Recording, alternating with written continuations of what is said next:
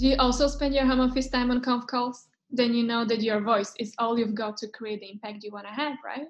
Tune into a third out of a series of episodes with my vocal coach, Ines Moura. She will have explained in the first one what is voice coaching and why everybody needs it. In the second one, she gave us examples of exercises that she can do to help us recreate our voice for better impact. And in this one, we go into little tips and tricks, especially for COVID period and beyond, how you can be more impactful with your voice when working remotely. And so here's a little bit bonus question that we've just discovered that we could also address, which I haven't thought about initially, but obviously there's a bit COVID element to this, as all of us spend our days while we're on the lockdown, spend our days on Zoom and calls and Skyping, most of the time without cameras on because we can't be bothered to do our makeup, etc. So the voice is even more the tool through which we are managing our business and careers. And so you've just shared with me that you get so much more requests for your support. So share a little bit more. What is the COVID consequences on the vocal coaching industry? In this situation where people are working from home, they are discovering that the voice is really important, in the way they are transmitting the messages and showing confidence, because they don't have the rest, the body language. Now a lot of requests of clients trying to work on it, because or they will have an interview or they have weekly meetings with the company or client, and how to establish the same rapport and empathy and connection through the voice when you are not in person, you are not seeing all the other details. It's almost like you've lost several of your weapons and you're only left with this one. And I wonder what is it that triggers the people to realize this and look for your services? Because normally, as I was saying in the previous episode, I would guess that most of the population think that their voice is preset and it's how it grew on us and it's never going to change. So I'm interested, what is it that gets people to realize that they can actually work on this? Is it because they receive feedback from somebody? Yeah, or because, oh, sorry, can you repeat? Or I'm not listening to you, or can you speak slower? Or because they are in the image, they sometimes, if you are with a window behind and you are all dark, you cannot see the lips moving. And, it's a very important clue for video conference to understand. And so the words have to be clear. Also the pauses, because there's a delay in the audio, so you have to manage the pauses differently. That's a lot of details that you have to manage when you are in a video conference. And half of the time the technology disappoints us and cuts half of what we're saying. So that's even more important, the way we use the pauses, how we articulate what we're saying, etc. Right? To make 100% sure that as we are responsible for sending out the message, to minimize the risk of being misunderstood. And the use of microphone, super important. Yes, and totally. even choosing the right room to make the video call, or of course the one that you can do it. If we're blessed enough to choose the rooms, yes.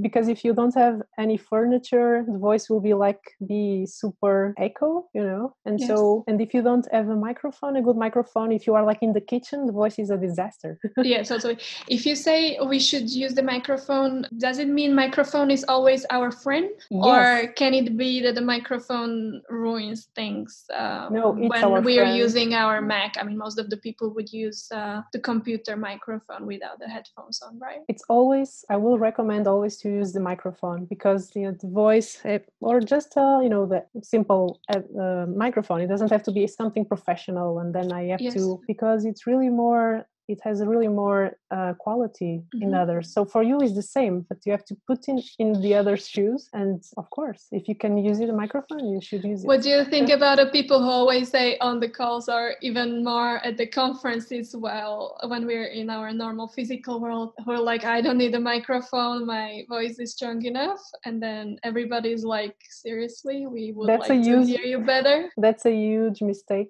Yes, of course, because you are listening to you well, but the others don't. They are not listening to you. So of course, you have to think always in the other's perception, not only in the video conference, but when you speak in public. If someone in the first row can hear you, but in the second or third or in the 10th doesn't hear you, you have, of course, to use a microphone or two. Yes. make a question or something. To conclude this little COVID parenthesis, what are the top 3 to 1 whatever advice you give to people when they really want to make sure that without going through a very complex process of fixing their voice and their public speaking, because they might not have the capacity and resources to do that now, but what are the quick fixes that you can recommend now for people to be better understood and more impactful when they're doing their video conferences now during the lockdown? So I will recommend first, even if you don't are with the camera on, your position is very important, your body position. So try to be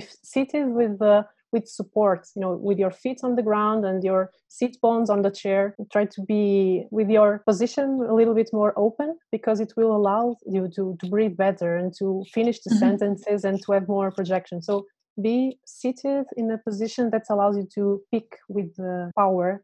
With the 90-degree angle, I guess, in your belly, in your knees, rather than lying down on the sofa or in your bed. Exactly, because it will change the voice. And secondly, I would say the microphone, of course. Second tip is really get a microphone. It really changes everything in your life. And third, it's try to hear yourself and finishing the word, because when there's lack of internet and sometimes the speech is a little bit cut, so it's even difficult when it happens. So finish the sentence, finish the word, have this clarity. Don't be in a rush, because when you are in a rush, people will miss 30% of what you said, especially in the end of the sentence. So short sentences, be clear, make a little pause, and ask for feedback if everyone is getting the message. Excellent. Very useful. Thanks so much. And so good luck with everybody that you're trying to save on video conferences now. Okay, thanks.